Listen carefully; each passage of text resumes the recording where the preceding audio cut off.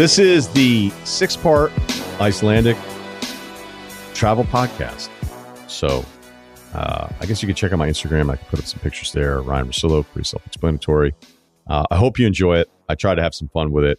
I think it's a little less than an hour, and then we'll have a life advice at the end like we would in a normal episode. This episode is presented to you by Lululemon.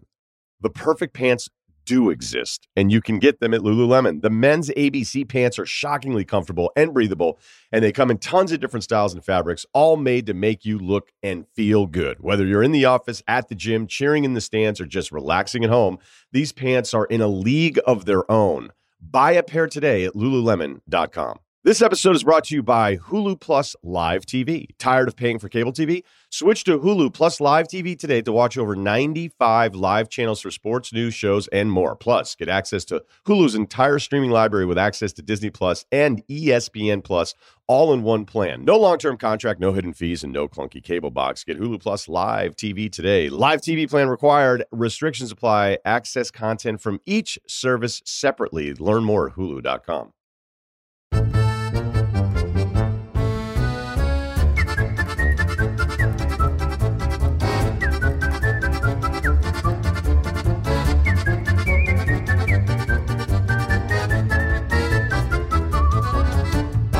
The Rosillo road trip, the first 24. I'm in Iceland. I've been here 24 hours. We're going to do morning updates after each 24 hours. The plan is, I think, 7 nights. I check nothing. People wonder why I travel alone a lot. Probably because I'd be brutal to travel with. Because day to day, I'm not 100% sure what the plan is. So just get in the car and go. Why Iceland? Couple factors. I don't know. I think I saw a travel show once where I was like, oh, that looks like a cool little fishing village. I bet you that'd be like a great little artist retreat. Right. Like, yeah, you could probably just write at home. There was also a model that came to visit us in local radio, I believe 19 years ago. I do remember her name. I did look her up. It appears 20 years later, she has a family, which is weird. And so, yeah, I kind of was like, wow, is that the deal with Iceland? Which I think is pretty explanatory here. And then you also have the books that I've read, not some of the sagas of the fjords, but Boomerang, Michael Lewis. I love The Big Short. I like Boomerang better. There are different chapters about financial disasters around the world, and the one on Iceland is hilarious. It kind of plays into one of the things I despise about the way the media works, in that we constantly try to come up with a reason for a result that we can't explain. And so when Icelandic banking was the envy of the financial world, people were like, man, they just get it up there. Reykjavik, forget about it. They see all the signs, they're streamlined. There was also an argument that because the Icelandic line was more pure, that they were better at banking. Like, do you realize how insane that is after the fact? And obviously, like a lot of places, like, nope, it's actually just fraud. That's why the krona, when you hand in, I think I did $1,000 US cash. It was supposed to be 130,000 in kronas, and honestly, this is the rookiest move ever. I mean, you're better off buying a case of water at Hudson News than exchanging your currency at the airport, because they're like, no, don't you want to exchange more? And you're like, yeah, why don't I want to exchange more? You know, why not do a little bit more? It's because they hammer you on the rate, and it's way worse. So whatever. Just guys sitting here with stacks of krona on the way over.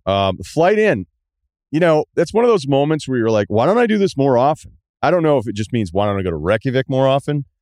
Because from LA to Minneapolis, we know how we feel about the airports in Minnesota.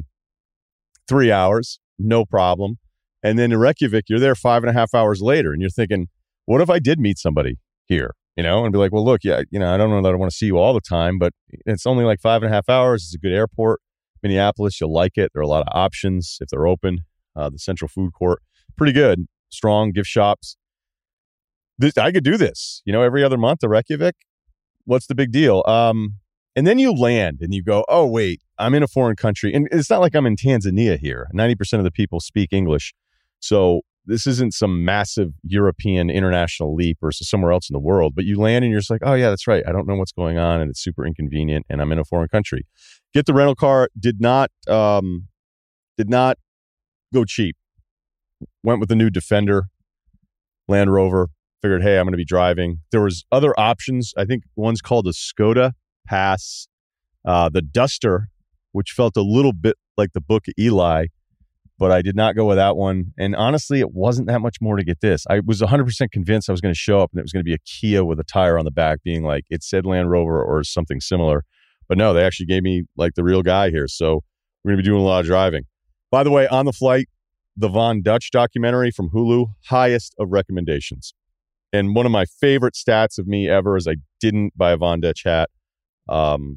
Like tattoos and cocaine, my generation just kind of missed that window. All right. Bad start. First 24 hours here. I'm not going to sugarcoat it. And a lot of it's on me. But that virtual day, I don't know, man. Like some people can say like, oh, Navy SEALs, these guys will stay awake for like 2 or 3 straight days. And I'm like awake a day and a half, but not even really. But it feels like that. And I'm dying. And then you're like, well, how do the Navy SEALs do it? It's like, well, probably because they're afraid of getting shot. And I'm deciding whether or not I want to go look at a waterfall. So I think the motivation to keep yourself awake is slightly different for that. But I just didn't do well with it the first 24. And then because you get to car, it's like 8 a.m. and you can't check into the hotel where I'm expecting to stay in Reykjavik, which I booked like on the flight, which again is my own deal day to day. I was like, well, let's get this exploring on. And there's this inner circle to the east of Reykjavik, and I'm hoping to do the entire outer circle around the entire country, which I don't know if I'll be able to pull off or not. Efficiency, we're going to have to work on it. And so I'm like, let's do the exploring. So, I mean, it's Iceland. Wherever you're driving, it's gorgeous. You absolutely love it. And then I hit this like little countryside, and then I know these little tourist spots. Like I was trying to like before I go to the region, go, okay, what do I want to see here? And then, it's like 1 million people pulled over in this parking lot. You're like, all right, we got a lake here, cool ravine, volcanic crafting, if you understand the topography. And then, that was P1. Shout out to the P1s. And then I pull up a little bit further. I'm like, okay, this one's called P2. What's going on at P2? I walk in. The guy's trying to tell me, P2. I go, what do we got? That waterfall I've been reading about? He goes, yeah, P2. Done. A lot of yogurts and croissants just on the fly, trying to keep the caloric intake up. I know I'm going to lose a ton of weight just because I'm not eating like I normally would. And I hit this waterfall, and it was like, 10-minute hike, if that. 1 million people. 1 million people. Parking lot. Everybody, you couldn't find a spot. I'm kind of like, all right, this isn't really the plan. And then the flies, out of control, like Jabba Chamberlain in Cleveland, just through the nostrils, swallowing a few here and there. Some people had nets on their faces, and at first you're like, oh my God, what's this guy doing? Florida would hate this guy. And then you're like, where can I buy one of those nets? I had a fly stuck inside my eyelid for about 45 minutes. So I was like, you know what? Maybe I'll see if the hotel let me check in a little bit earlier, because we're not kicking ass right now. I get to Reykjavik. I get to the hotel. I have a burger at the restaurant at the hotel bar. The hotel bar restaurant was called La Cock. That's Kock. Pretty amazing deal. Roll in, order a burger, and it was an NBA themed setup. I know. It's crazy. 80s and 90s basketball cards. Pooh Richardson, shout out. John Koncak. They had cards on all the tables with plexiglass over the top of it. And then playing on the TV was the Steph Curry Oklahoma City game at OKC in 2016, where he hits the 3 from 30 plus feet. I think he had 46 in that game. Durant, Westbrook on the other side. And that game was playing. I was like, did they know I was coming?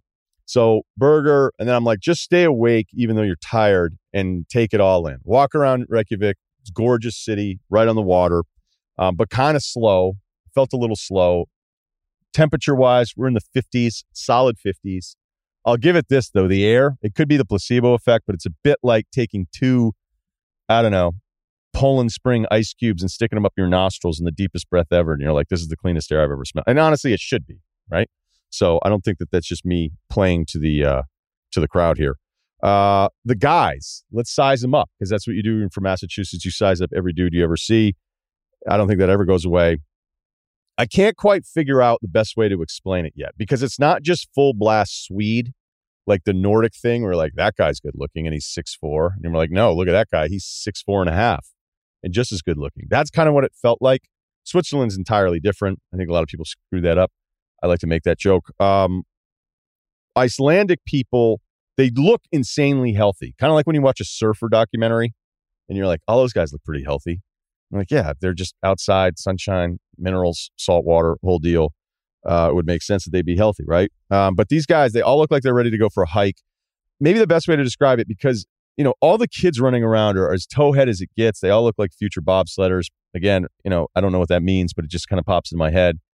And then the men, a lot of bald guys here. So I'm telling you, if you want a bald paradise, you might want to look into it. But I think you have to give an explanation of why you would want to live here more than 3 months if you're out of the country. I think it's a 3-month visa. I imagine on the paperwork, if you're like, hey, I'm losing my hair and I thought this would just be a better speed for me, I don't know if that would get approved. But the guys, maybe the best way, I was thinking of it this way, like think of all the different versions of Walter White right before he becomes like a total psychopath at the end of Breaking Bad. They all kind of look like a different version of Bryan Cranston in that TV show. The women. We're not going to do a small sample size here. We're here for a week, looking around, observing everything. Just like Zero Effect, one of the great observers of our times. I'm going to wait. I'm going to wait before we come to any conclusions on that. Might not be to the right places so far. And I've only been walking around one afternoon. Again, small sample size. We're not going to freak out here. Okay. What else? Air, water covered. Everyone looks healthy. Grabbed a pizza a little later on the first night at Flatty, which is an island near the fjords, western fjords, obviously. Excellent service. Very efficient. You walk in, table for one, understood. What do you want? Pizza. I'll have a Peroni. And then that's kind of it.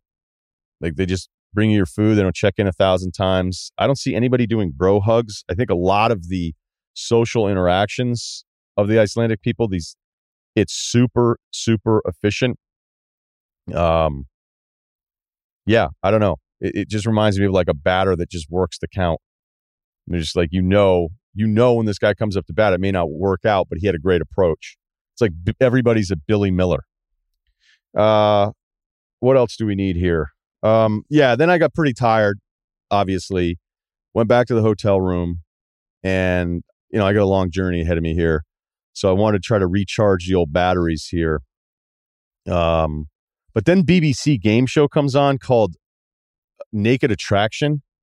Every time I watch some show in Europe, whenever I'm here, I can't, I feel like I've traveled 20 years in the future because we can talk about the moral debates that we have in our own country.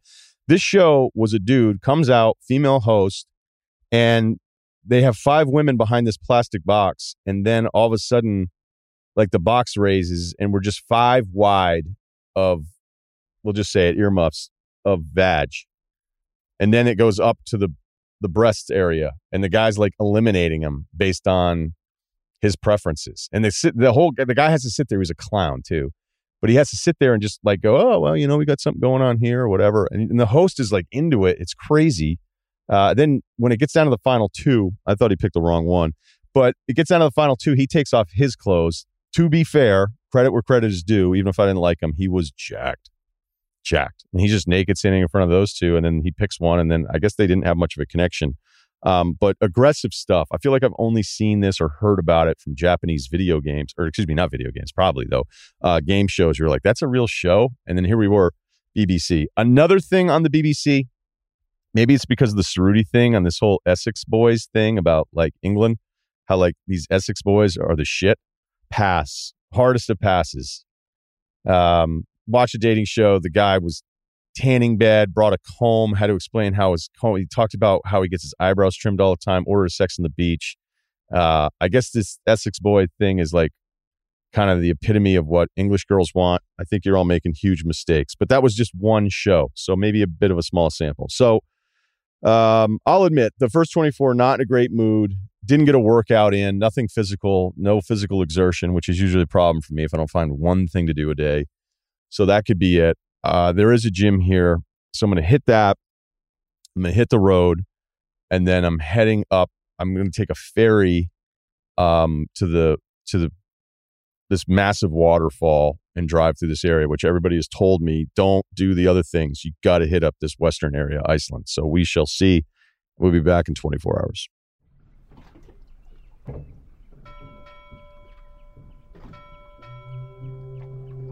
Day 2 from Iceland, and I got to apologize to everybody for part 1.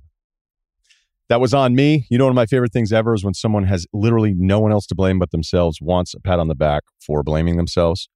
So that's what I'm doing here. Mood entirely on me, but that's day one of international travel, not to be unexpected.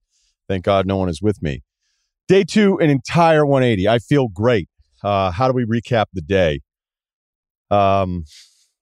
Started it off, Hotel Reykjavik, decided to hit up the gym. That probably helped a little bit. Do you want a recap of what happened in there? We'll give it to you. 50s, no. 25 kilos. Close enough. We repped out 100 reps flat, went 10, 20, 20, 20, and then 30 at the end. Really put the pecs to work, and then did an incline close grip thing, 50 reps of that. And then I did I think it was 55 reps. I'm trying to do 9 now. Like if you do 8, I'm like, why not just do 9? And then I did the push-up closing thing, which sucks. Usually it's 10 by 10 with more weight, but I went 8 by 8. So 8 push-ups and then 8 lying on the ground reps, which is a lot of tricep in there. 10 kilos on that. So we went pretty light. All right. So moving on. The plan was to drive to the Western Fjords.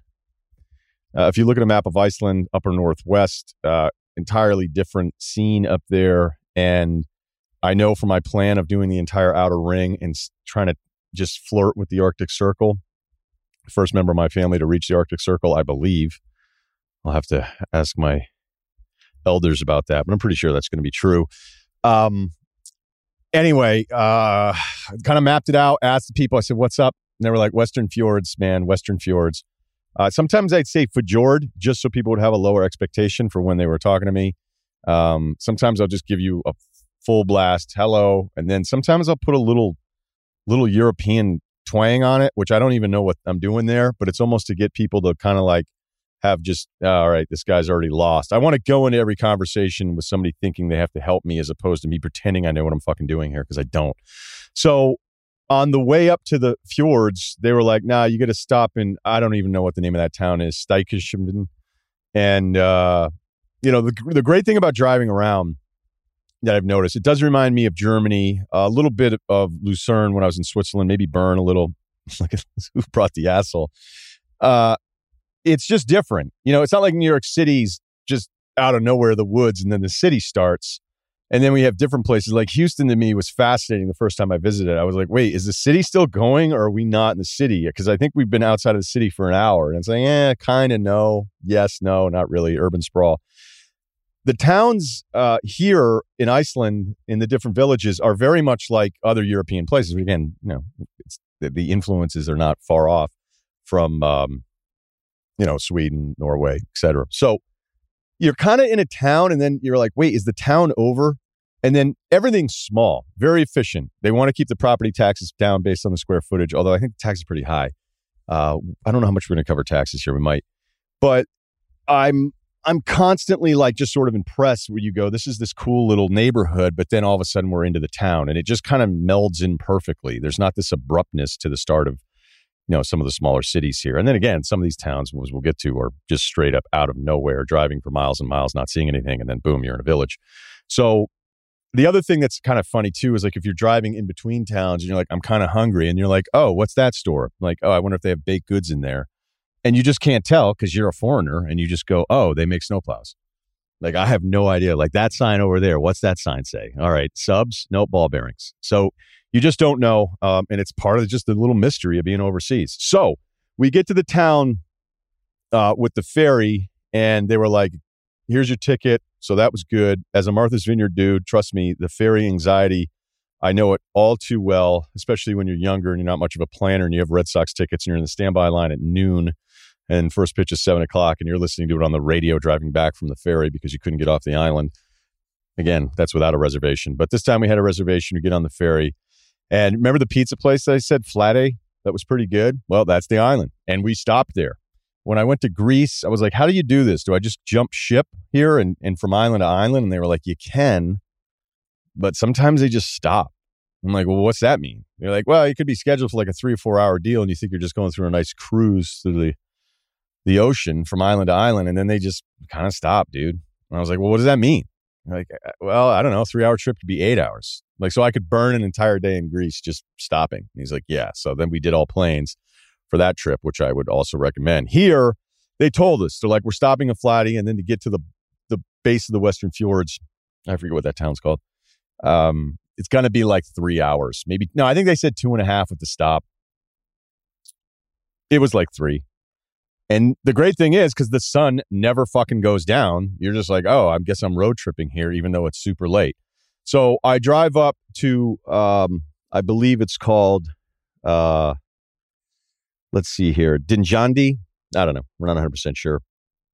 The other thing, too, was when I stopped by Flatty, I'm like, who would live here? I guess 5 people live there year round. At one point, it was the cultural center of Iceland, which seems a little hard to believe, but I guess they had a church before everybody else. But then I feel like a bit like a hypocrite whenever I look at a place like that. I'm like, who would live here? I'm like, well, you actually kind of are from there.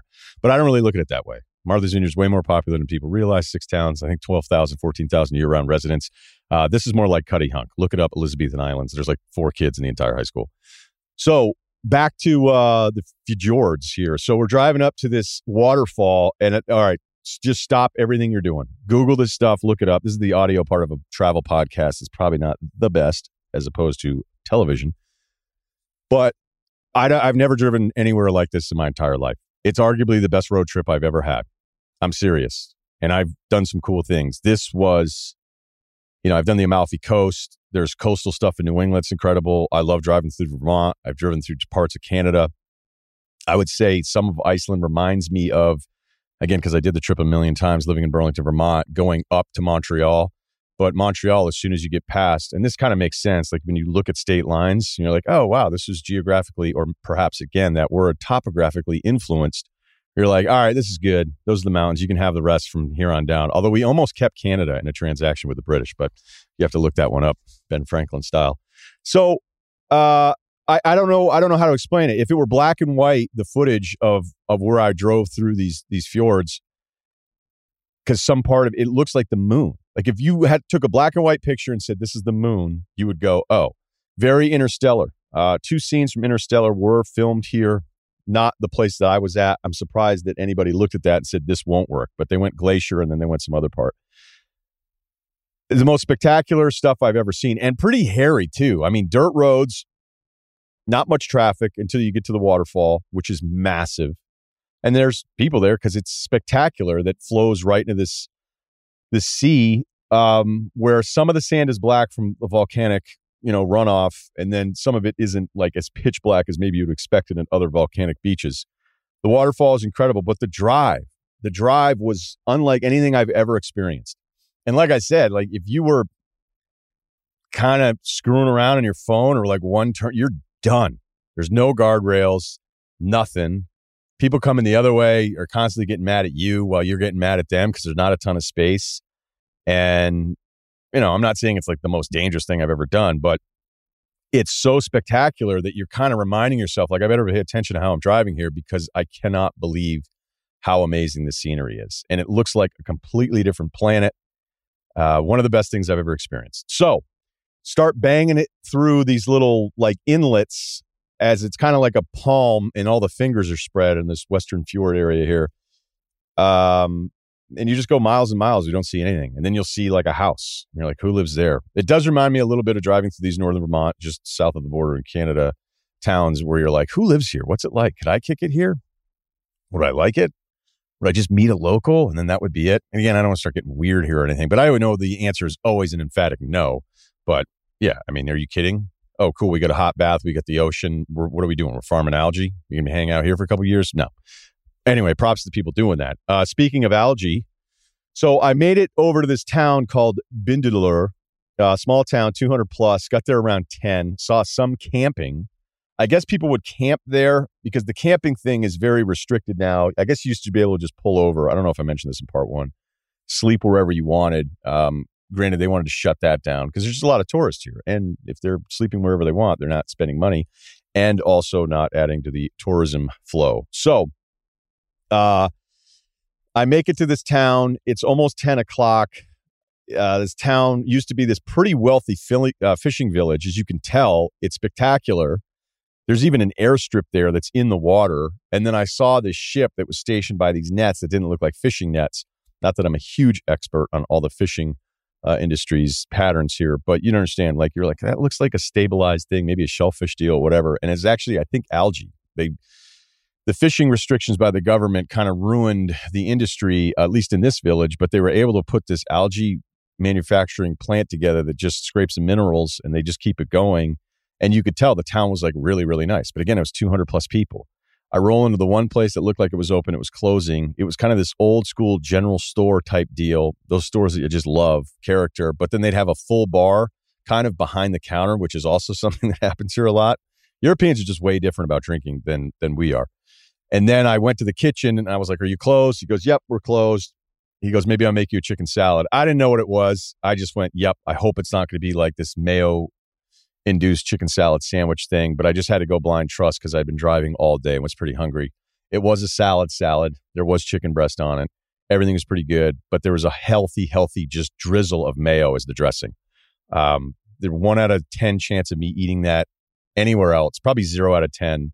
But I didn't want to be. It's kind of like when you see those guys on Lonely Planet eat like a seal heart. And then it's like, I really don't want to do this, but I'm in this hut. So that's kind of how I felt. Not nearly the same, but I just like, mayo is dressing. Anyway, thanks a lot to the guy. That was incredible. Another thing that I read, there was top 31 things to not do when you're in Iceland as a tourist. And it was a slideshow. So I don't know if Bleacher Report was behind it because it sucked. And it was just a bunch of absurd things like don't be rude. Oh, okay, cool. On to the next one. There was another one that said don't tip. You don't have to tip anywhere here if you don't want to. Things are expensive. The food is crazy expensive. This guy made me something after they closed, whipped it up, didn't charge me all that much for it. So I left a $10 tip, the equivalent of a $10 tip with them. Guess what they liked? They liked the fucking tip. Yeah, shocker. I don't know who wrote that blog. It felt like an Icelandic Mike Florio. You'd be like, who actually thinks this way? Who would write that down? It was like, don't tip, but if you do, don't make it a big deal. Like, who tips and then goes, hey, tipped her. Everybody gather around. Foreigner here. Yeah, you. Schford. Check it out. Tipped her. Yep. 1,000 krona. What's up now? I'm liquid. So you can tip people. And guess what? They actually like it. It's okay. It's going to work out. So leave Bindidalar and then was desperate to find a hotel. Made it to Toktinjafjord. That hotel wasn't all that great. It's where I am right now in the parking lot in the morning. It was expensive, 300 something bucks, but it's right on the water. It's another village. The sun didn't go down. All it did was get us a little foggy. I haven't seen the dark again. I'm not going to see it the whole time that I'm here. So that crosses off the Northern Lights experience. Asked about a gym this morning. They said no. I was a little fired up because I tried to watch Commando, which was the only thing that was on that made sense. Still holds up. But Commando is not great if you're trying to fall asleep. So not a great night's sleep. That's fine. Twin bed deal, just fighting it again. Waking up with this earthquake down the middle of your mattress. This twin bed thing. I don't know. I don't know what to say about it. So no gym, whatever. All right. So the plan today is I didn't want to take that ferry again, but I'm going to drive to Akureyri. It's, I believe, the second biggest town in Iceland. It looks good. I don't have a hotel room, so it's going to be about an hour plus drive to the ferry. The ferry is going to take forever. And then we've got a drive ahead of us. So I will check in from Akureyri tomorrow morning. That's part 2. This episode is brought to you by Cintas. In sports, you're always thinking of that next play. It's the same with business. Cintas has the products, people, and solutions that help keep you a step ahead. And your Cintas MVPs are the dedicated service reps who help make sure your team has what you need when you need it. They really got you covered. Cintas has workwear and apparel for almost any job imaginable. They have styles that are durable, comfortable, and great looking, and they'll deliver fresh uniforms back to your business every week. They'll deliver floor mats and restroom products and stock your essential cleaning supplies. They provide first aid supplies, safety training, and life-saving AED defibrillators. And then they'll even test and inspect your fire extinguishers, fire protection systems, and emergency exit lights. Visit Cintas.com and get ready for the workday. This episode is brought to you by Kia's first 3-row all-electric SUV, the Kia EV9, with available all-wheel drive that sets the pace and seating for up to 7 adults. With 0 to 60 speed that thrills you one moment and available lounge seats that unwind you the next. Visit kia.com/EV9 to learn more. Ask your Kia dealer for availability. No system, no matter how advanced, can compensate for all driver error and or driving conditions. Always drive safely.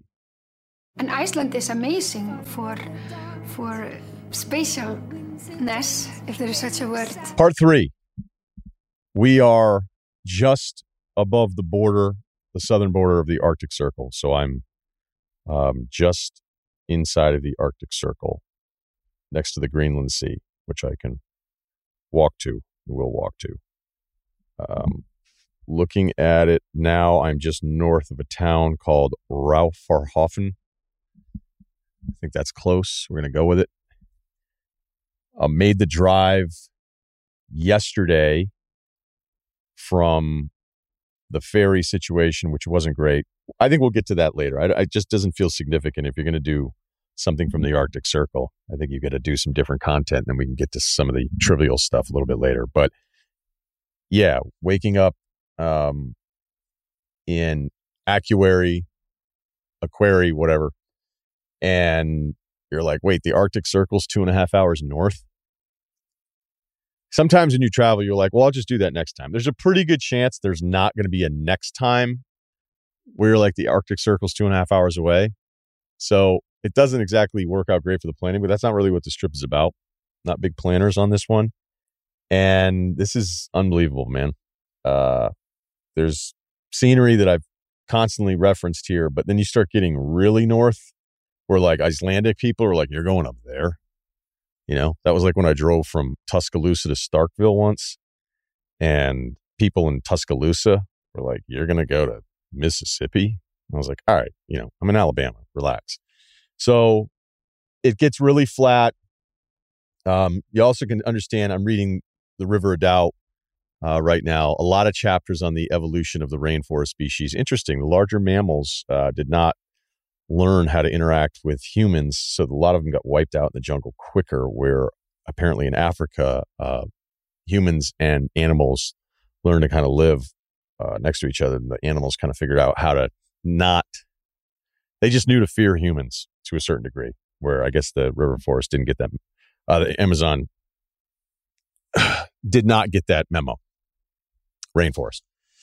A lot of rivers, though, so technically not inaccurate. And so this unbelievable, like, I can't imagine what you would farm here. These rocks are everywhere, but they look like sheep. So there you go. Little evolution for you. Let's stay with the historical stuff, because I mentioned the sagas of the Vikings. And I wanted to try to give a little bit more history on this. I guess Iceland is argued that it's the only country without its own indigenous people.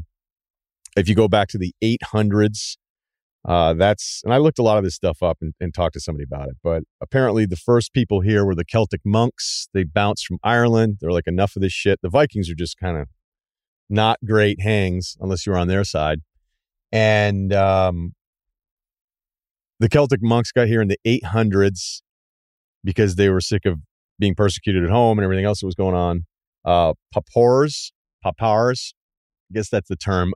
No one, if you were going to rank the toughness of monks, I don't think you'd have Celtic monks ever in the same bracket as the Shaolin monks, because as they were hanging out in Iceland about 1,000 years ago, the first Vikings started showing up, mostly Norwegian, some Dutch. And once they showed up to Iceland, it was just like, all right, you guys can have it based on my research. And you can go online and look at a lot of this stuff. I'd say I read a lot of articles. I have not read specific books on it. So some of it contradicts itself. So I'm not presenting myself but I'm kind of summarizing enough of it where it's like, all right, this is close to it. But if you're a Viking scholar or Icelandic scholar, maybe, you can fast forward. So the Vikings show up. Eric the Red, badass. His father was banished from Norway for murder. And then it was like, all right, let's get the boys and build a boat. And aside, just the ballsiness, like but the human ballsiness of those times to just carve out a boat, I've looked at some of the sales in museums. Doesn't look great. They're not big. And you're just like, let's row in that direction. I mean, even the Celtic monks who were just like, hey, I heard there's something up there. So why don't we just go that way? So Eric the Red's father heads over here. And then the same thing happens with Eric the Red, where he has, there's a neighbor next to him. They start a landslide from some work that they were doing. And then the neighbor killed all of Eric the Red's slaves. And then Eric the Red was pissed about it, obviously. So he killed that guy and like some of his sons. And then he went off to another island here in Iceland to try to kind of figure it out. And then he was like, hang on to these beams. And I understand, like, you know, good lumber, especially here, as I mentioned before, they're burning down the entire forest. They basically got banished to this island. Then he came back looking for his beams and they couldn't find him. So then Eric the Red killed all those guys. And so then he left Reykjavik in this dust up. Again, he's just murdering dudes, which is basically Tuesday back then for Vikings. And then they went to Greenland. So I think a lot of us grew up knowing about the Greenland Iceland thing, or is it really called Greenland because it's worse and they wanted to trick people to stay away from Iceland? That's not entirely true, but I know that we've all heard that. Apparently, because Eric the Red was like, all right, I murdered the neighbors and then the sons, and then I took off for a bit, came back to look for my wood beams. You guys stole them from me. Obviously, I'm going to murder some more people. And it was labeled as a feud historically, that the people, whatever judgment was handed down, was like, you can't come back for 3 years for murdering all these people. It's like, all right, understood. Different times. And so he went to Greenland and he loved it. The southern tip, he's like, this is awesome. So then he just named it Greenland, and he was doing it to actually encourage people to come here, even though, well, there, because I'm not there, instead of Iceland. So that's more of the truth of the story, because he wanted people, I guess there was a lot of whaling or whatever was going on. And so that was it. So is Eric the Red the original, the OG influencer? Scholars have argued. So that's where we're at. So I'm going to head south from here, recapping everything from yesterday. Made it across the ferry. The boys at the Steamship Authority in Woods Hole would not be super impressed with this operation. You buy a ticket, it is a reservation. And like I mentioned earlier, the anxiety of all of that on the ferry. They actually had me being skipped by everyone. Like I lined up and then they were just started waving on all these other cars. And you don't know what the hell's going on. You're like, wait, am I actually going to get left here? Because if I didn't get on that ferry, the next one was in 6 hours. So I would have just drove around the entire fjord to just head back into town, which honestly, I probably should have done because it would have been more driving, but it would have been less time. So that's a tip for you if you're leaving the fjords. So they actually pulled my truck on to the ramp and then backed me out and let 3 other cars in because they were trying to figure out. I've never seen anything like that. Like it took them 45 minutes to load this thing up. At the steamship, I was going to do the accent there. The boys at the authority, the steamship authority, not a tight operation out here in Iceland, just to be honest. So get across, and then it was just all driving, a lot of driving. Hey, volcano over there. Like I said, you want to stop every 5 minutes. I get to the hotel. I felt a little lame because I was like, you know what? I just got to eat because I've been eating a ton. As long as the food is fresh, I don't really care. The hot dog hamburger situation here, it's everywhere. Most of them are terrible. These gas station stops, rest areas. Like I think at least when we go into fast food places, we're just going, okay, we expect this. It's kind of the same thing. It's just, I don't know what any of these things are called. So I'm grabbing bananas left and right. Once I got to the town, I ate a cheeseburger and it was fine. At least it was fresh. We were good to go. Nothing exciting on the going out front. Feel a bit soft in that area, but I was exhausted and I didn't really have any adventures to that. Woke up the next morning, hit the gym, World Fitness, a lot of big guys, bad form though. This is not me summarizing all Icelandic weightlifters because we also know that that's not true because some of these guys are absolute beasts. But some of these dudes, but again, it was like a suburban kind of gym thing. Although I think there was like a powerlifting thing downstairs and I looked at some of the girls and I was like, oh my God. So I stayed away from there. But yeah, I mean, there was like a couple kids in there. So, but it was a really nice gym. Awesome. Good to go. Some guys though, bad form, like huge, tatted up. I was like, oh, here we go. And I wasn't in there to necessarily put on a show, just seriously, just maintenance. You know how it goes. And left that, grabbed some food and drove to the Arctic Circle. So here I am. There's a car. It's the first car I've seen in like an hour. Real quick, power rankings, spoons, wooden spoons. Used a couple for a yogurt. Got to tell you, pretty impressed. Maybe we could pivot back to wooden spoons. Much lower on the spoon power ranking, paper spoons. Bought a yogurt this morning, and that did not work well. I wasn't even a third way into it. It's like cutting a piece of the back of a Street and Smith's into a spoon shape and trying to feed yourself. You're like, wait, who does this? Who makes it through the entire yogurt before this thing becomes a piece of just wet pulp? So we got the spoon rankings there. Hotel roulette continues. I will be driving now 4.5 hours southeast.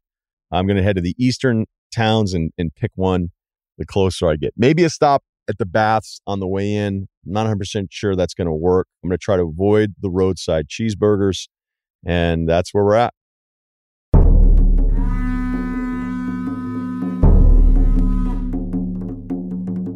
Part 4.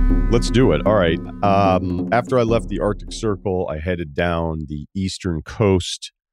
The plan was to hit up one of the eastern coast cities. I'm just telling you, the further east and south that you go, the hotel situation a little bit more challenging than the north. There's just a bunch of tourists here, man. I don't know what to tell you. Driving is very, very easy. It's basically like one option for a lot of roads. And again, I'm trying to conquer this outer ring here, which I will be able to pull off. It's just a lot of driving. We'll tabulate all the miles and hours later on. But you kind of, basically the plan has been, after I do the thing that I want to do, then it's like, okay, first place that looks reasonably decent to eat. Every single place has pizza. I've never seen Naples would be like, dude, Iceland has a lot of pizza, kind of pushing it a little bit. So, anyway, I ended up in this forest, one of the very few forests here. I do apologize if there's anything that's repetitive on this podcast, because sometimes I'm like, wait, did I end up saying that about the forests and how they were all burnt down? I think I did mention that in the Viking part, but it's went from 30% forest to 1% Vikings. Just didn't want the trees around, man. And, you see these farms without a single tree on the entire property. And I'm talking like a couple acres. I'm talking like an entire town. Like, you'll see a sign towards a road, and the road is just to the one house that usually is some kind of farm. And I need to look this up crops wise, but it appears they're just, I don't know. I think it's like feed, So, I'm not seeing a lot of corn. Somebody did tell me that they grow tomatoes here. So I made it to this little forest, beautiful little spot, nice hotel, kind of off the main road. You shoot down, and it had some hiking trails. They gave me a map and everything. And I was like, whatever. We're going to do glaciers tomorrow. So we'll get to the glacier part here soon. But one little observation, just a travel rule that I have, they're big on the hot tubs here. So they were like, hey, make sure, you use the hot tub. And then she said, I'm supposed to close it because I'm getting these hotels pretty late. It was 10 o'clock, and she goes, I'll leave it open for you till 11. And then I was like, you know what? That sounds like a good idea. The sun's still out. Why not just hop in the hot tub, get caught up on River of Doubt? I got this Cormac McCarthy novel that I've never read, that I can't believe I haven't read. So I was like, I'm going to do that. So I go to the hot tub, and it's 3 old people, and they're pretty old. And I have a rule about hot tubs. If it's old people or kids, I don't go in it. I remember the kid one was, I believe I was out in Virginia Beach back when I used to go to Portsmouth for the Invitational, Portsmouth, Virginia. But I think the first couple times I did it, I stayed in Virginia Beach. Or I think the first time I did it, I was like, oh, cool. You can watch some hoops, get back to the beach. And you're like, yeah, it was super inconvenient, terrible idea, awful traffic around that area. But that was a rookie move. But I remember I was in a hot tub at like a Virginia Beach Holiday Inn or something, because I couldn't afford anything back then. So I was just staying in whatever was available that was cheap. And 2 kids got in the hot tub. Like, I don't know, junior high, freshman girls in high school. And then the dad came by, and he just sees me sitting in the hot tub with like 2. And I went, you know what? I was in here first, but I agree with you. And so from that on, and the older person thing may sound like ageism. I'm sorry. Anyway, the funny thing is the next morning when I got up and I was getting ready to get breakfast, the front desk was like, yeah, we had a complaint. Was that you in the hot tub? We hit noise violation at 11:30. I was like, yeah, no, it's the old people. Because here's the thing about older people in hot tubs, especially when they're internationally traveling, They don't give a fuck. They're just going to go for it. So I just don't know that I kept up with their speed. It really isn't even ageism. It was just, I'm not ready for this. All right. So the plan for the day was to do this glacier hike. So I actually booked it online, and the drive through, I could tell you about every single piece of scene. Like the first part of the drive is this massive cutout from what had eventually, I assume, been some kind of glacier lava flow thing where it's just waterfall after waterfall after water, and you're just driving down, and every 5 minutes there's a new cascading waterfall coming off of one angle. Then there's this kind of longer river. The fly fishing situation here must be incredible, I would think. Just watching guys out there casting, got pretty jealous seeing that. And then there's another part where it kind of reminds you of the Iron Islands from Game of Thrones. The Iron Islands, that scene is actually filmed in Northern Ireland, but the massive rock structures that you'd be pulling in. Although whenever I'd watch those scenes in Game of Thrones, I think, imagine being on a boat that long and then going there. And you'd be like, man, Iron Islands, like, it's not a ton to do. Almost feels a little bit like, Worcester. People will understand that reference that listen to the podcast. Yeah, so Iron Island, is anything open? But there's this southeastern point past these rivers and waterfalls that I first hit up, where it's the black sand beach starts to really pick up. We're talking like black volcanic sand. And there's this one section where these rocks are just, I don't know, not even 50 yards off the coastline, off the beach, but they just protrude. They're just straight up. And, it had to be, I don't know how high it was. It was huge, more than 10 stories. And then I hit up Hoffen, I think is what it's called. And the beaches just start becoming more and more extreme. So I'm sitting here in a Land Rover and I go, hey, because you were like, I know some of you were asking, any danger? Yeah, we had some.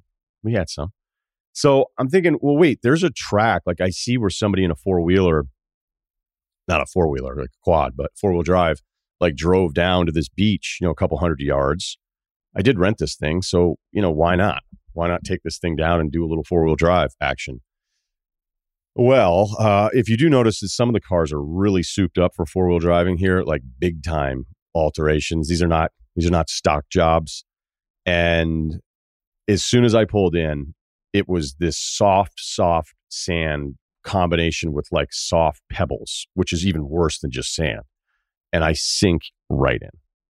And I'm on the side of the road, and I'm in the middle of nowhere. Now, granted, people are passing you, but you're not near a town at this point. And sometimes this road, there's really long stretches where you won't see a gas station. Like if you don't fill up before you leave each day, you're playing with fire a little bit, unless you really know the area, which I do not.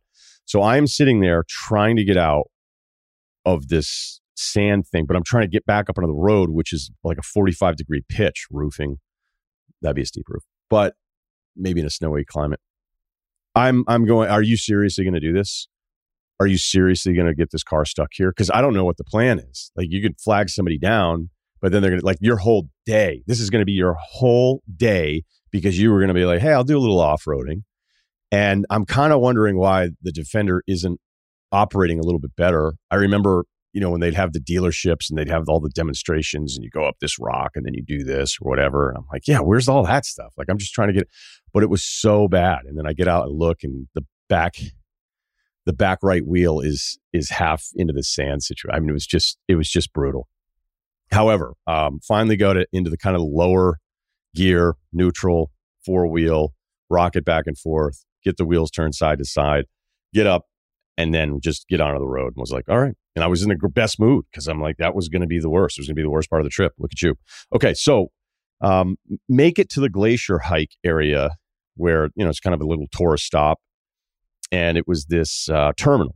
At least that's what it was on the website. I walk in. I'm like, hey, I'm here for the 3:00. And they go, we don't have a 3:00. They're like, oh, you're with the other one. And I was like, well, oh, where are they? They're like, oh, they're like another 15 miles back. I'm like, the way I just came? I'm like, well, then I'm not going to make it. I'm like, why does it say on the website? They're like, yeah, it happens every day. I was like, okay, it doesn't seem like it's my fault. I was like, well, she's like, I'll call them and tell them you're going to be late. I was like, why don't we call them and tell them I'm canceling, and I'll just go with you guys, because they had a hike coming up in like 30 minutes. And the guy said, yeah, we got room for one. Always have room for one. So the really funny thing about it was the girl behind the counter was like, no, I'll just tell them you're going to be late. And I was like, how about I cancel it? Because I'm here and I don't feel like driving back. And I just drove like 4.5 hours. She's like, no, I'll just tell him. I was like, well, can I talk to him? And she was just like, no, she wasn't having it. She wasn't going to let me get on the phone. She's like, they're not going to let you cancel, so don't even bother. I was like, yeah, why don't you just, why don't you give me the old phone? Let me see if, because I was going to tell him, everybody keeps coming to the wrong place. It's wrong on the website. It gave me these directions, and now I'm here, and I don't want to drive back, and I'm going to be late and screw up the rest of the group, and I can just hike with this group. So she just, Viking heritage, but she was not confrontational at all. Maybe she wasn't from Iceland. Shouldn't assume anything. Anyway, so I show up. I'm there. I drive back to 15 miles. Hey, how's it going? Hey, what's up? We're waiting on you. Get into the harness. They give you the equipment for it. And then I had to take a piss. And I was like, hey, do you have a bathroom here real quick before we go on this hike? And she's like, nope. She's like, you just go over there. So everybody's gearing up, ready to leave. And I like run 100 yards out. There are no trees. And I just kind of take a knee and, and they start laughing at me, this whole group. They're like, oh, this guy's late. And then we always have this joke with all my UVM friends where you just tell everybody you're from UVM and they'll understand it. I'm like, yeah, all right. Yeah, that makes sense. Oh, this guy went to UVM. Oh, he's late and he's taking a piss outside. Cool. Got it. So we make it to the glacier. So you get hooked up with your equipment and then you follow the guides up and then you take your car because then from there, actually makes a lot of sense. Whatever. None of this is that interesting. So you get the ice helmet on. No one has ever looked cool in hiking equipment, I don't think. They give you the old axe, the Petzl axe, which is pretty cool. And then the guide was a younger dude, really nice guy. Had a Red Sox hat on. We talked sports a little bit. He said, I used to watch First Take, but not so much anymore. And I was like, all right. I don't know why I made him a vampire, but whatever. So it is pretty cool, man. Crampons, whole deal. And this is where they had part of the one of the scenes in Interstellar. I think they went a little further up, but this was the same glacier, the Svinafell Glacier. There you go. Nailed it. And, it's cool. I mean, it's not dangerous or anything like that. Like I text them, like, yeah, I just went for this glacier hike or whatever. And they're like, oh man, that's so badass. You're like, yeah, there's like a 60-year-old woman from Spain with us. So, I'm not, call me a badass for other reasons. Not that one. 3 hours, probably could have been an hour, to be honest with you. Drop the water bottles in, get that fresh glacier water. But just cool experience. And then to see the interstellar scenes and then kind of look back on it. Because there's another location that I didn't make it to where that was filmed. So, what else? Total driving hours in miles we will get to in the final part. Oh, and by the way, when the guy was like, he goes, I don't think I like Skip Bayless. And I tipped him. The hotel roulette bit me in the ass. Finally caught up to your boy. I was thinking after this 4.5 hour drive down to the glacier, I would definitely stay somewhere within an hour. There was a couple villages on the ocean that had hotels and they had them that morning. So I was like, all right, no problem. And again, the reason I do it is because I figure, well, as I'm driving along, the moment will just hit me and be like, oh, okay, I kind of want to stay here. Or, sometimes you'll go, oh, I wanted to book that one, but thank God I didn't because this place is actually somebody's guest house with a shared bathroom and I don't want to do that, right? So I'm on the booking sites and I'm looking at the hotel options and there's a couple and then there aren't. And so then I drive and then I'd stop at a hotel and I'd ask, I go, do you have any rooms? No, we don't. And then I did that like 3 times. And I'm like, dude, you got to just suck it up and figure out where you're staying and book something and then drive there. Because honestly, this is going to take twice as long or it'll take as long than just going all the way back west again. Because I didn't want to go back all the way to Reykjavik because it's another 3 to 4 hours, maybe 4+ hours from where I was. So that would have been an 8.5 hours, 9 hours of driving. Never mind stopping for pictures at times because there was a horse farmer that all of a sudden it was like 2 farmers or cowboys, I don't know what you would call them out here, leading a pack of about 20 plus horses just randomly down a street. They were freaking out of the car in front to get out of the way because the horses were just wild and they were like trying to corral them. They had two other people behind it. It was a pretty cool scene to see that. It was like 10:30 at night as the sun is set, but it hasn't set because we're in Iceland. So then I'm on the booking site and I'm like, all right, well, I'll make it to Selfoss, I think, which is a really nice town, which I ended up going through because when they had like 8 options. The next time I put it in, 30 minutes later, there were none. But originally I didn't want to stay there. So it got to the point where I was like, I'm just going to have to suck this up and drive all the way back to Reykjavik. So I did the entire eastern and southern run in a day today. I'm at a hotel in Reykjavik. And by the way, the 4 that were there, when I didn't want to book it, then I was like, I'm done. It's like the phone knew, or the sites knew. I don't know what's going on with your booking sites. I don't want to put anybody on blast here. But then, of course, the only one that was left was the most expensive one. And it was way more than I wanted to spend. When you're by yourself, I'm not trying to impress anybody. I don't care. Again, I don't want to stay in a shack with an outhouse, but I definitely didn't want to stay here, even though I'm in the room now, and it is a sick hotel. So that's it. Yeah, man. Almost 9 hours on the road today. I'll let you know how tonight goes.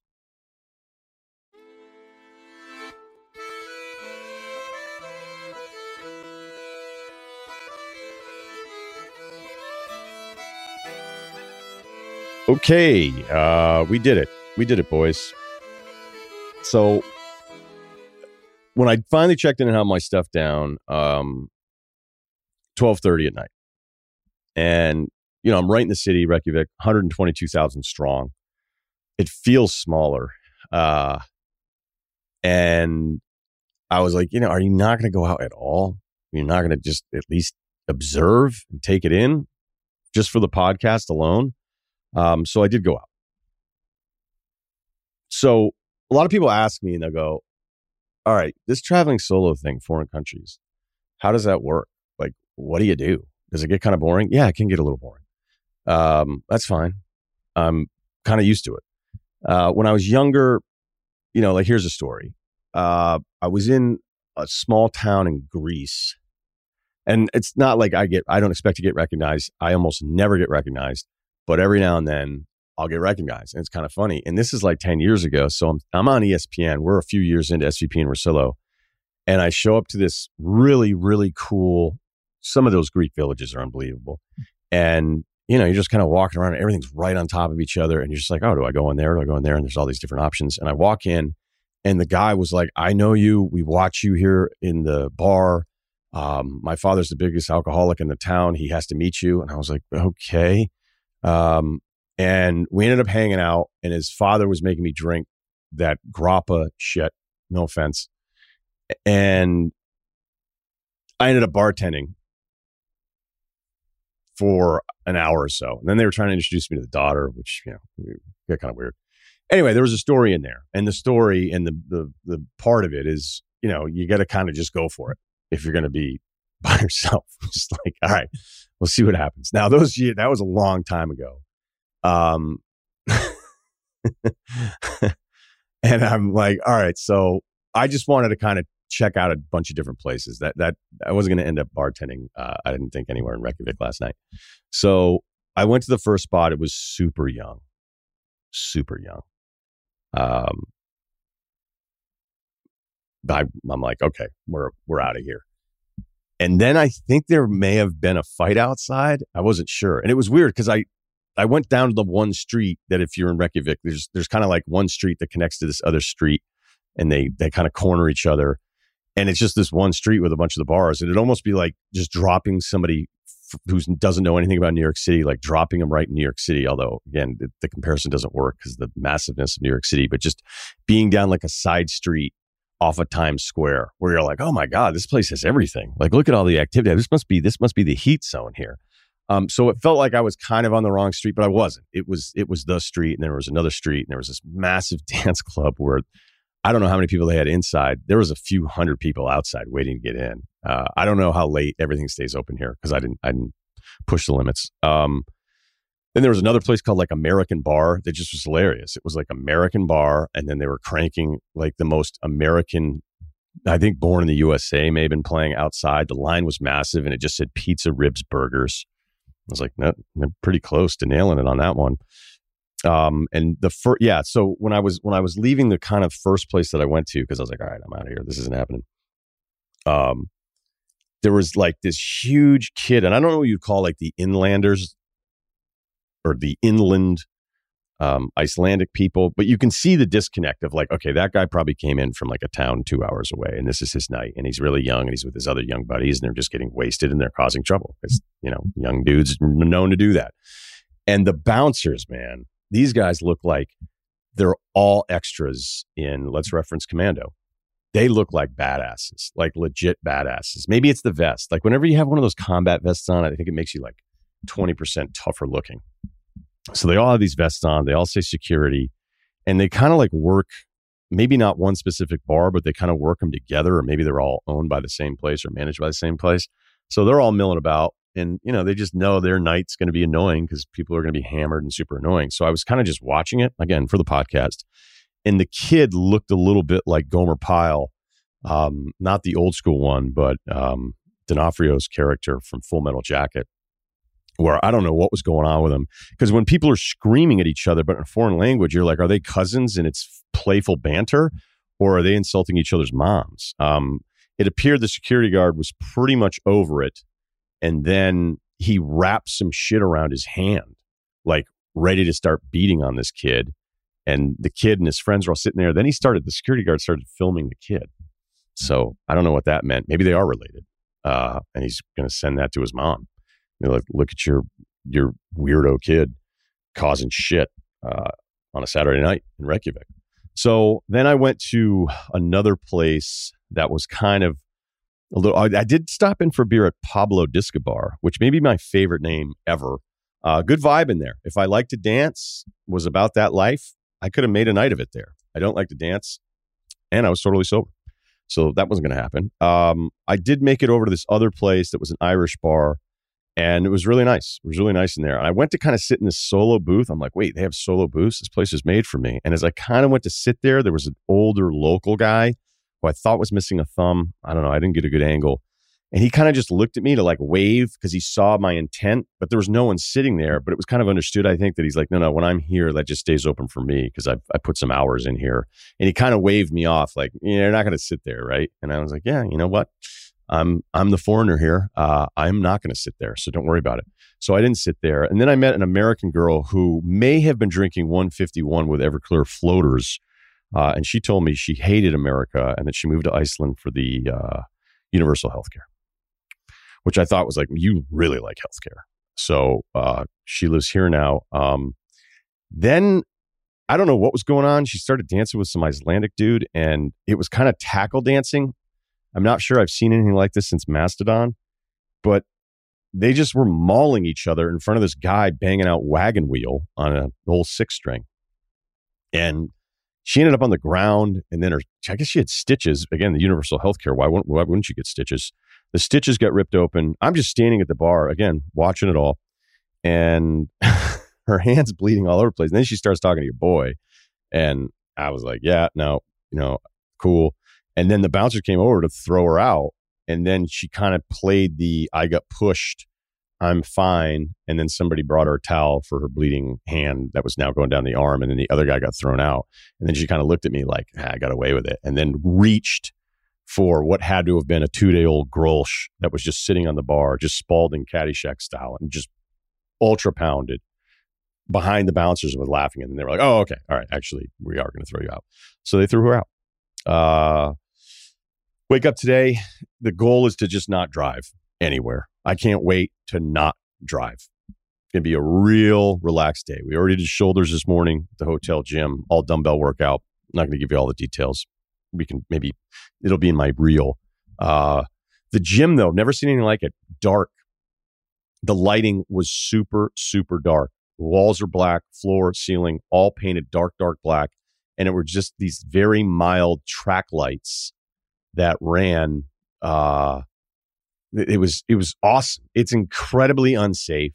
There's no way any gym would actually, maybe there's some gym that does it, but a gym with a lot of weight and a bigger room and more people doesn't make a ton of sense. I was in it. It was a hotel gym, one room by myself, but I really liked it. I thought it was great. You just focus on yourself, do your work in the shadows. So we got that going. And then I kind of went around, grabbed some lunch and looked at all the boats. Because, obviously boat captain license, curious how they do things out here. Oh, look at that knot. Hadn't thought of that. So no driving anywhere today. Just happy to not have to, even though I've loved driving this entire thing. I guess the technical part of this, to summarize part 5, is I've made the entire outer ring with stops in the Western Fjords, Estuary, the Arctic Circle, the Eastern Forest, the southeastern tip, the glacier, and then a hard run from the glacier to Reykjavik through the night, driving in this sunset thing that was so tough to drive into because you're like, it's not dark enough for me to see everything, but it's not light enough for me to see everything. And I'm just watching, just waiting for some sheep to cross and then end up, across my windshield. But it didn't happen. So mellow reset. Lagoon tomorrow, hopefully. Viking Museum on the docket. And, just winding it down here. We'll have a facts, maybe some facts on the very end to let you know. I don't even know what the fuck I'm talking about. I don't even know what that means, but leave it in the pod. We want this to be 6 takes, 6 parts, 6 takes. We'll talk to you tomorrow.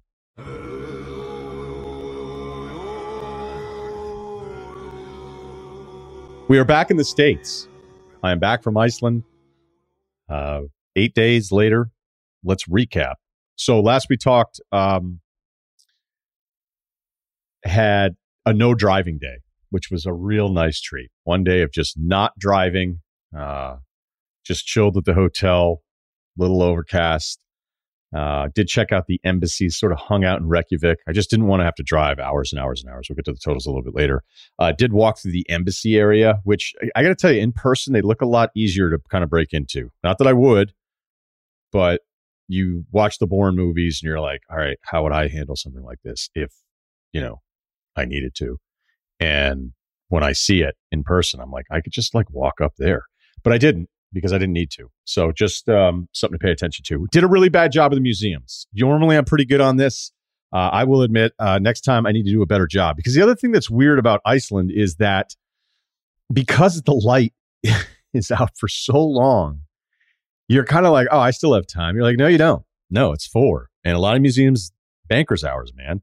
So I hit up this kind of COD display where all these neighborhoods, again, we're going back 100 years when the fishing industry was booming in Reykjavik, all the little houses, because it's very strange how you're in the city, you're on this main stretch in the harbor, and then you're 1 block up and it's just now row houses, and they're very small, but it's funny that you could be just a block, not even that big of a city block, but just a simple walking through a neighborhood block, and you're kind of in the suburbs, just not even 5 minutes removed from walking along the harbor in the city.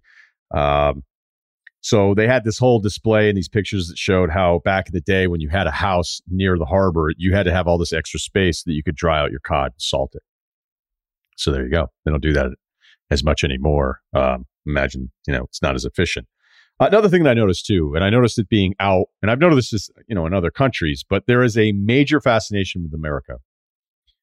You can forget how lucky we are that so many people speak English, how lucky you are when you're returning your rental car, that there's actually rental car return on the sign on the other part that you can't read.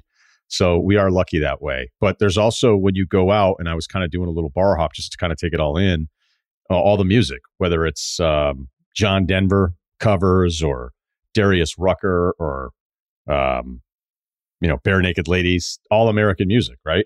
So there's that. And then I went past this area that was kind of like a fashion spot. You could kind of tell, this is a little bit more than Coldwater Creek gear. This is young Icelandic kids would go here and be like, dude, this is the sickest rugby.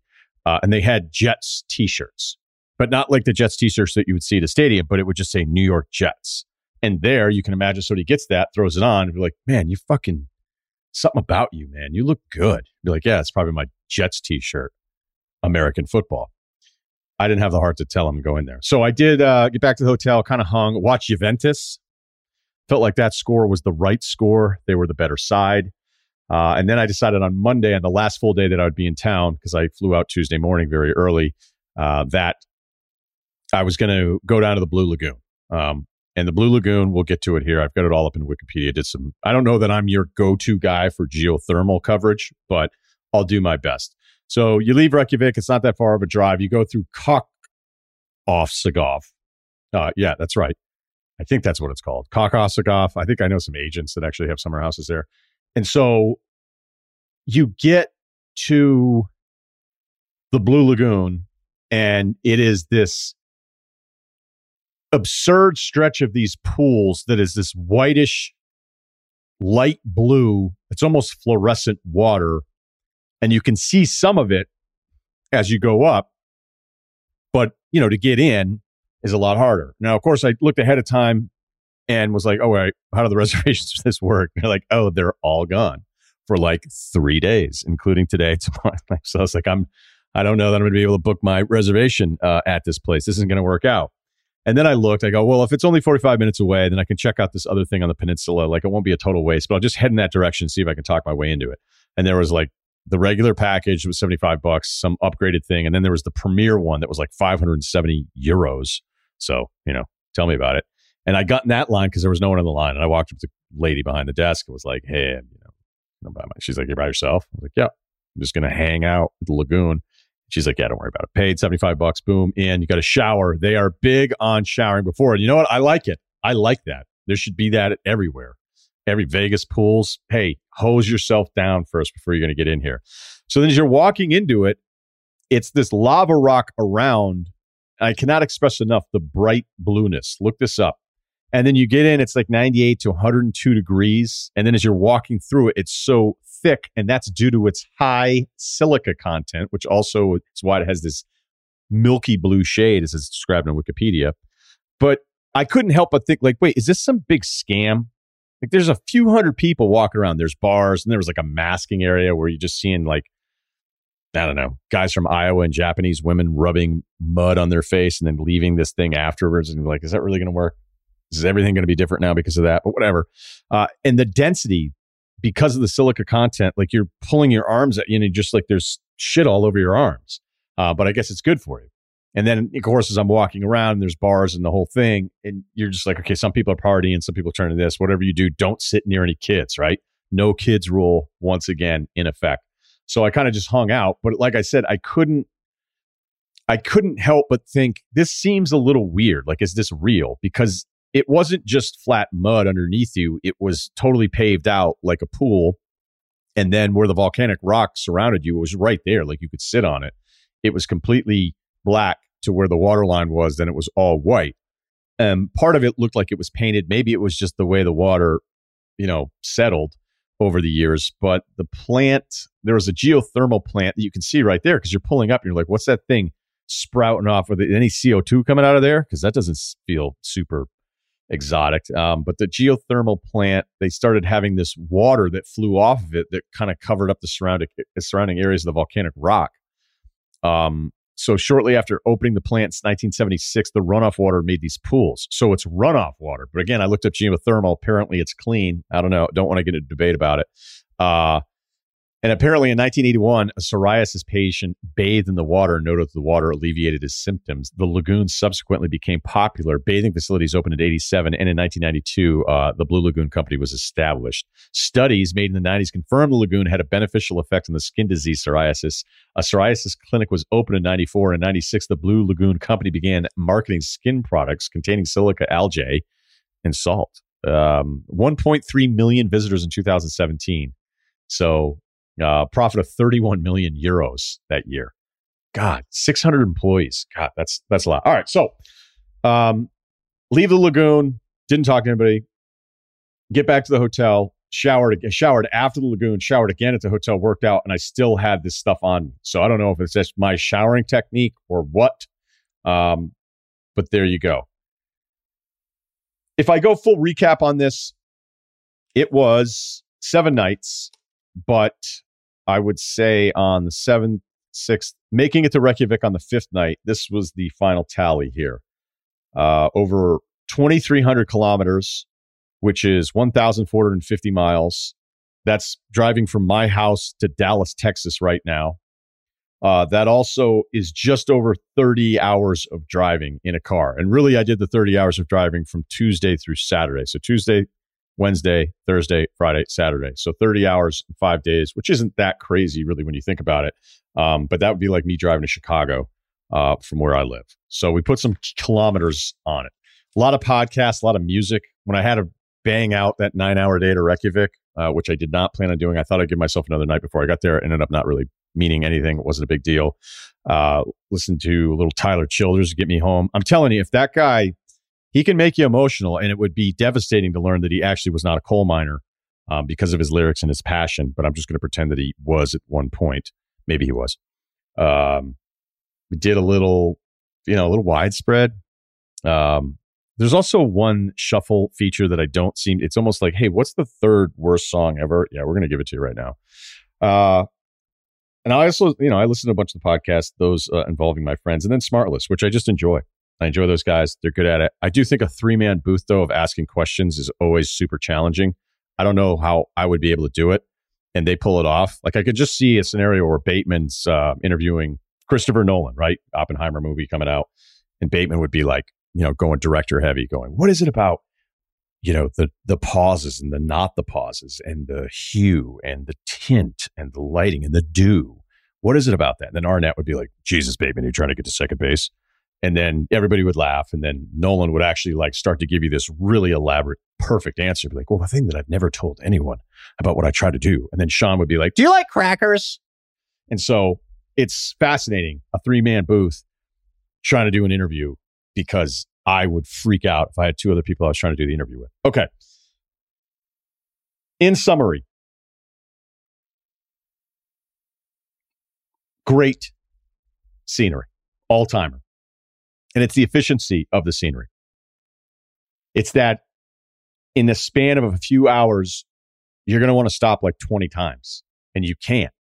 You're driving past stuff. You're like, in any other scenario, this would be the day just to see this. And there are that many things that you would drive hours to go see in just a span of 100 miles. You would just constantly be like if something took 4 hours to drive to from where you live right now, and that thing from Iceland was 4.5 hours away, you would have already visited it, because you'd be like, Iceland, the outer ring that I drove is just site after site after site. And it's actually diverse. It's not just, hey, here's mountains. Oh, hey, here's just an ocean. Oh, hey, here's a river. Oh, hey, here's a glacier.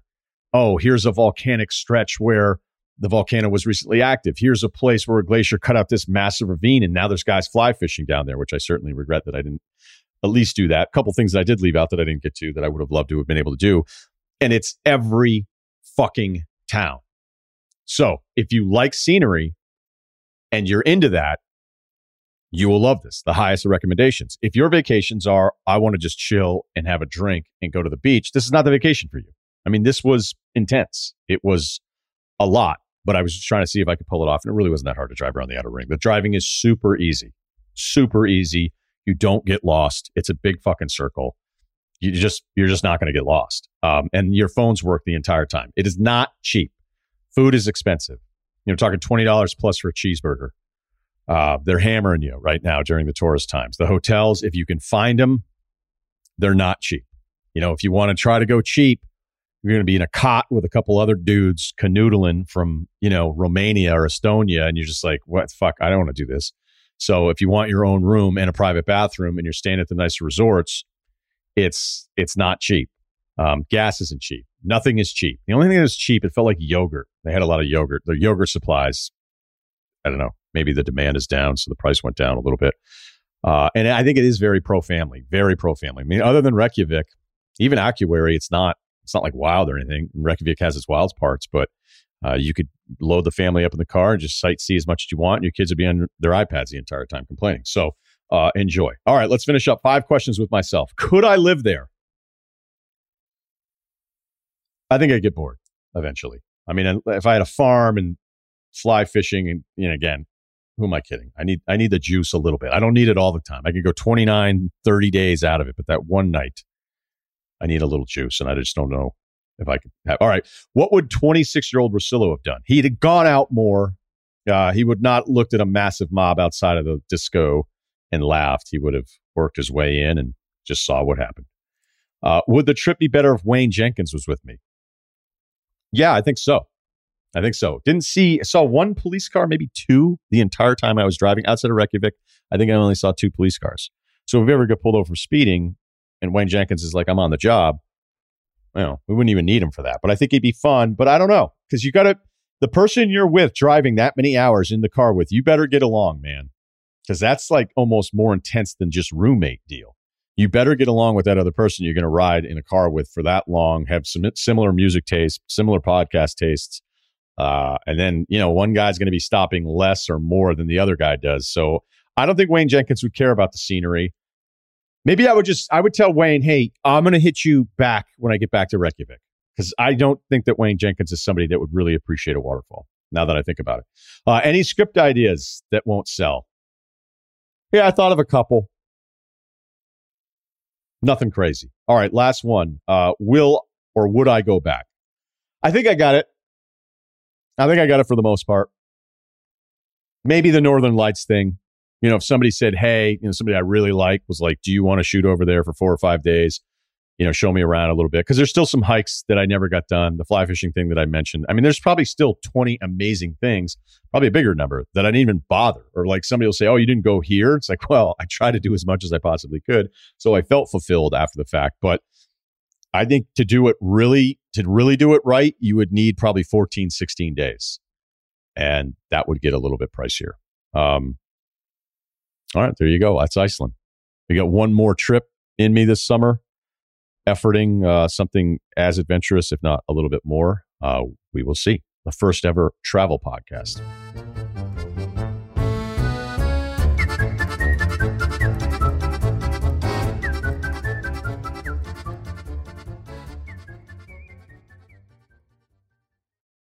This episode is brought to you by Netflix. A gentleman always opens the door for you, but the gentlemen are just as likely to break it down and stash their drugs inside. The Gentleman, based on Guy Ritchie's award-winning film, is a new Netflix series that follows a whole new cast of criminal lords and ladies slumming it in Britain's criminal underworld. Guns out and pinkies up. Don't miss The Gentleman, now playing only on Netflix. This episode is brought to you by Crown Royal. This NBA season, Crown Royal is celebrating the loyal fans that show up for every tip-off. I love every tip-off. I love every one of them. And people ask me, hey, are you tipping off tonight? Because they know that's code for, are the games on? And I'll say, yeah, come on over. Bring your kids. I don't care about the audio feed. You can walk in front of the television because this time of year, the second half of the NBA, it's about family. And that's one of my favorite things about my life. Crown Royal believes if you live generously, life will treat you royally. Visit crownroyal.com to get ready for tip-off. Please drink responsibly. You want details? Fine. I drive a Ferrari, 355 Cabriolet. What's up? I have a ridiculous house in the South Fork. I have every toy you can possibly imagine. And best of all, kids, I am liquid. So, now you know what's possible. Let me tell you what's required. Life advice. We don't have an Icelandic life advice. We're just going to do a regular one for you. Email lifeadvicerr@gmail.com. Okay, country club dilemma. 6'4", 200 pounds, athletic build, but starting to lose it. My wife and I are in our mid-30s. We have 2 kids under 3. She was born and raised in San Diego. I'm from the Midwest. We met in college in the Midwest and have settled down near my hometown, not far away from where we met. My wife is a total catch. I'm a lucky guy. Since cost of living is lower, we have several friends who belong to a country club we've been talking about joining for a while now. This is something she particularly really wants. I play 2-3 rounds of golf per summer, work events, bachelor parties, etc. I'm not good. I've broken 100 one time in my life. I consider myself an above average athlete, but just have never taken the time to consistently work on my game. My wife has never played around and does not own clubs. While discussing joining, she mentioned that she would take lessons and get into golf. This seems like a good idea.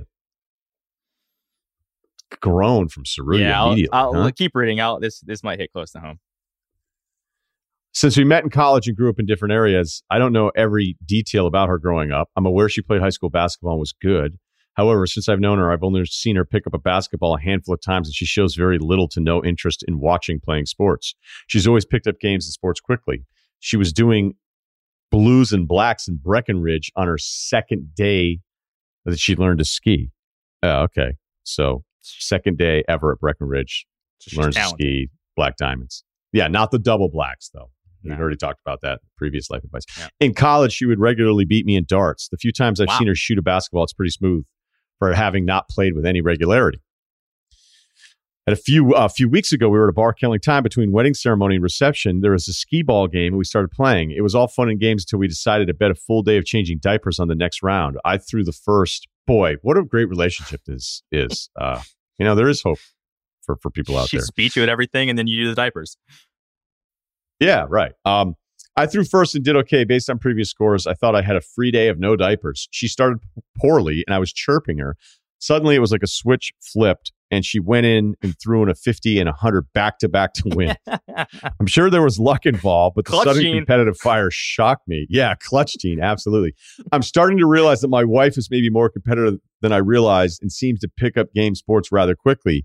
She has good hand-eye coordination. She is athletic. She has a carefree demeanor that would translate well to certain games. Parentheses, like golf.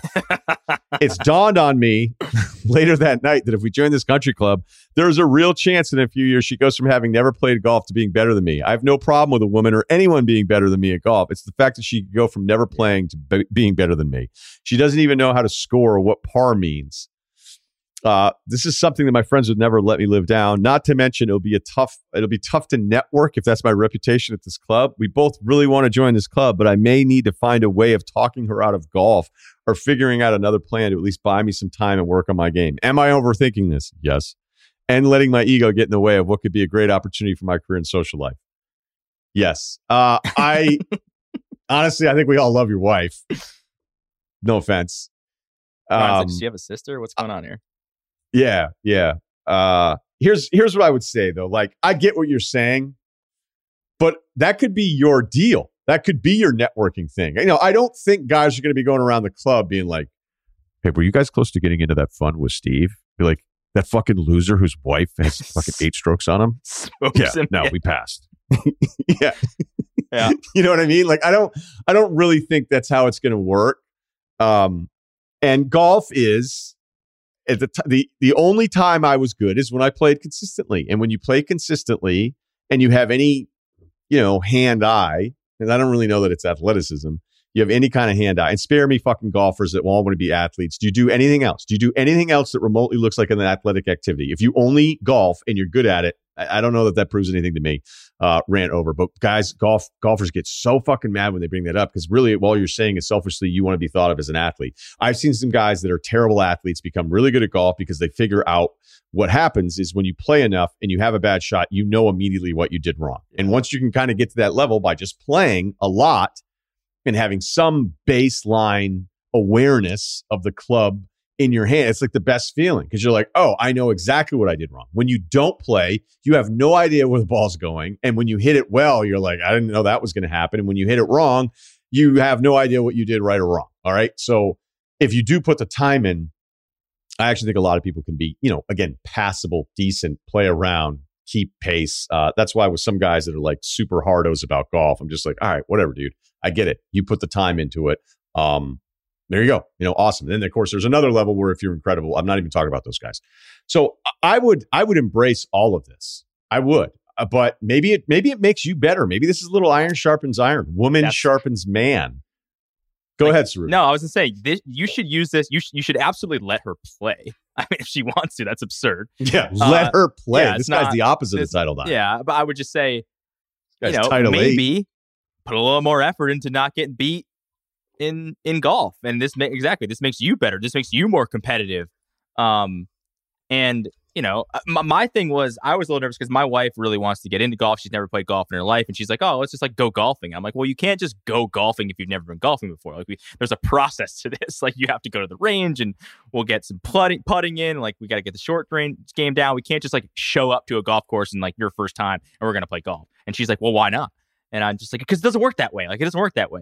I'm not that worried about it with your wife. Obviously, she'll probably be decent in her first round if she's good at almost everything else. Also, side note, congrats to you because you're probably going to have at least a decent chance of your kid being a good athlete too or good at shit growing up. And that's probably a better chance for a scholarship. So you should totally embrace this first and foremost. But yeah, I would say use this as motivation, take it seriously and get better at golf. And, if she's pushing you and pushing your handicap, keep going, keep playing a ton. And honestly, it seems like you like the game too. Now, he mentioned that his buddies are going to never let him live this down. If his wife is good, they probably already know she's already good at a bunch of other shit. So I think it's kind of a cool thing to have a wife that's awesome at all these sports. I would love, my wife, Maddie, she's She grew up dancing. She's like a decent athlete, didn't play a ton of stuff, but I think it would be really cool if my wife was just like a sick athlete. That'd be awesome. So I think you have to embrace it and use it. Iron sharpens iron. Totally agree with you, Ryan. And just let her go after it and see what happens. Yeah, but as I'm talking this out, like, I don't know if I'd want my wife to be able to beat me in one-on-one pickup hoops. That's probably why I've never dated anyone from the WNBA. But that's why. When I think of it that way, I go, yeah, I don't know about that. So I'm just trying to, again, like with all of these, I try to think of every single angle with this. There's also another version of this. You go like, hey, you know what you'd be great at with your aggression? Tennis. And then you just push her in the tennis direction. And then, like, clearly this is a hang up and it's going to bother him. But I actually think it'd be funny. Like, there's nothing better than when people are giving you shit about something that, like, people give you shit about. And by the way, golfers are a little bit like that morning radio humor crowd. Like, oh, hey, what's going on? Oh, don't be trying to steal strokes. And it's like all the same fucking jokes. It's all the same stuff. Yeah, play where it lies. It's like this language. Like, oh, keep an eye on this guy. He's getting foot wedge. And you're like, you guys have been using the same fucking jokes for decades. I think it'd be awesome to have guys give you shit about your wife being better and be like, yeah, I love it. It's awesome. Like, it's just 2022, totally bro. All the way into it. Yeah.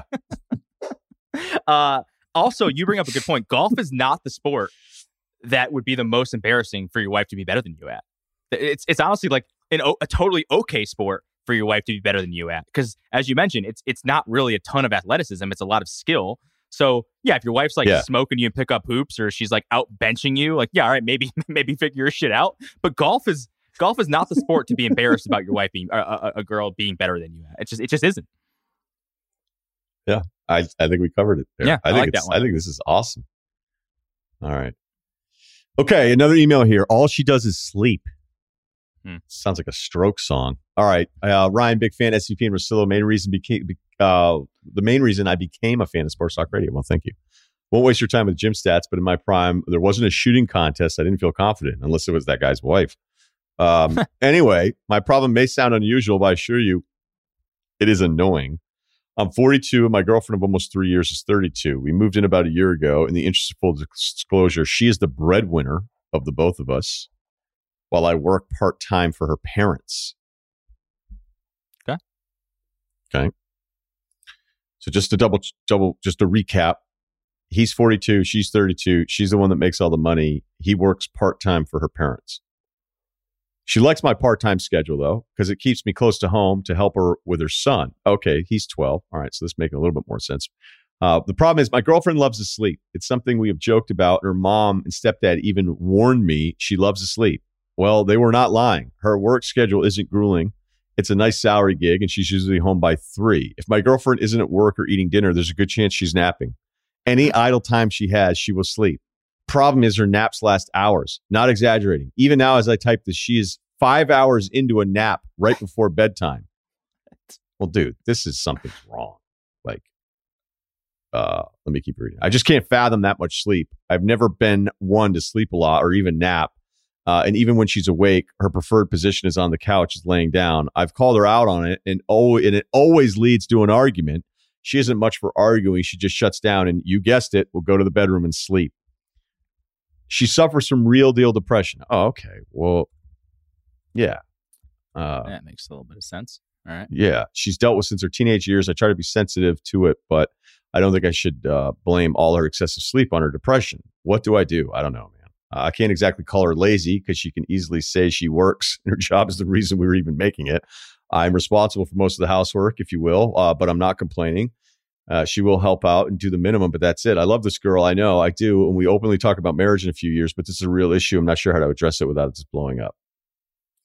Yeah. I mean, I had a roommate in college who's, suffered from narcolepsy, and he was asleep all the time. Like, and it wasn't because he was bummed out. He just slept. And I don't know that they figured it out until after, like, he'd gotten to college. He's a great guy, whatever. I mean, normal life, the whole deal. But he would, if you had a second on the couch, he would fall asleep immediately, just out cold. This is different. This is somebody who, for some people that suffer from depression, it's way easier to be asleep, which sucks. sucks thinking that way, that people haven't gone through anything probably have a hard time understanding that, where it's like, oh, hey, I could just sort of go to bed. And it can really be a bummer for a family, because then everybody else in the family is kind of like, oh, he or she is going to bed now. And it's like 3:00, because it makes you feel like everybody else in the family. It's like, fuck, like you'd rather just go to bed. But I'm not going to have an answer for this one. I mean, other than the very casual talk it out and all these different things. Or you love her, you love the kid, you love the dynamic, and that there's a lot more positive than there are negatives. That's a major negative because it impacts your day to day.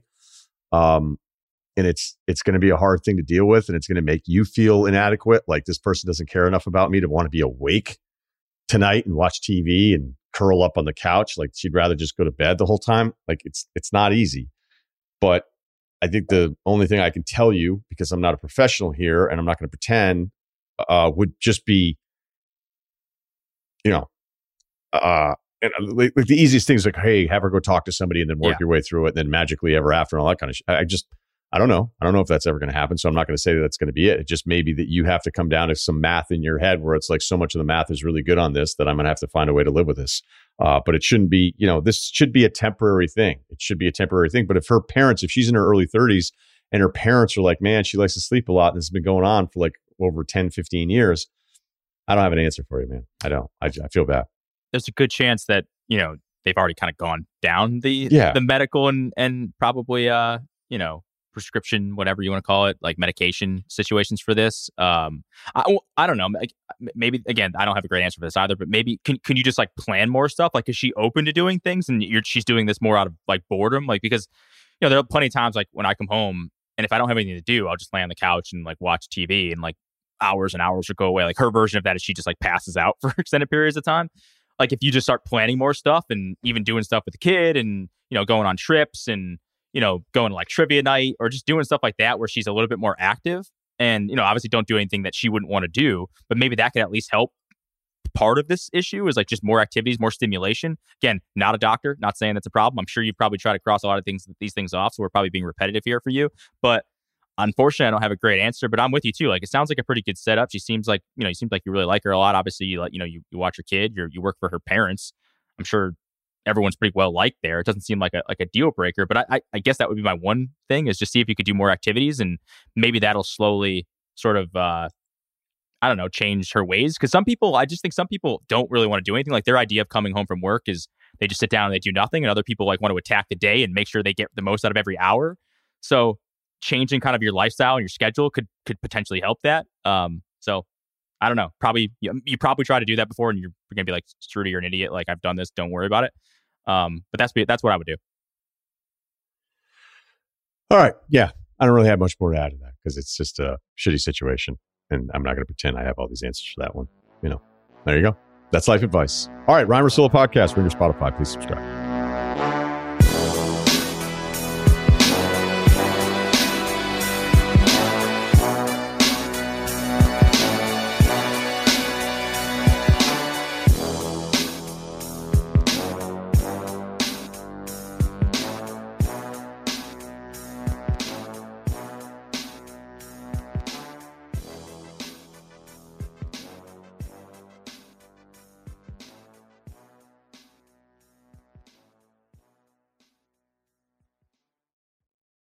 This episode is brought to you by Lincoln and the all-new 2024 Nautilus Hybrid, featuring a customizable 48-inch panoramic display, available Revel audio system, and available perfect position front seats with active motion massage. Oh my God.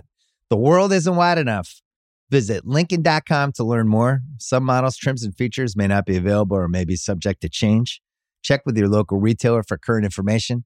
Lincoln and Nautilus are trademarks of Ford or its affiliates. This episode is brought to you by Lincoln and the all-new 2024 Nautilus Hybrid, featuring a customizable 48-inch panoramic display, available Revel audio system, and available perfect position front seats with active motion massage. Oh my God. The world isn't wide enough. Visit Lincoln.com to learn more. Some models, trims, and features may not be available or may be subject to change. Check with your local retailer for current information. Lincoln and Nautilus are trademarks of Ford or its affiliates.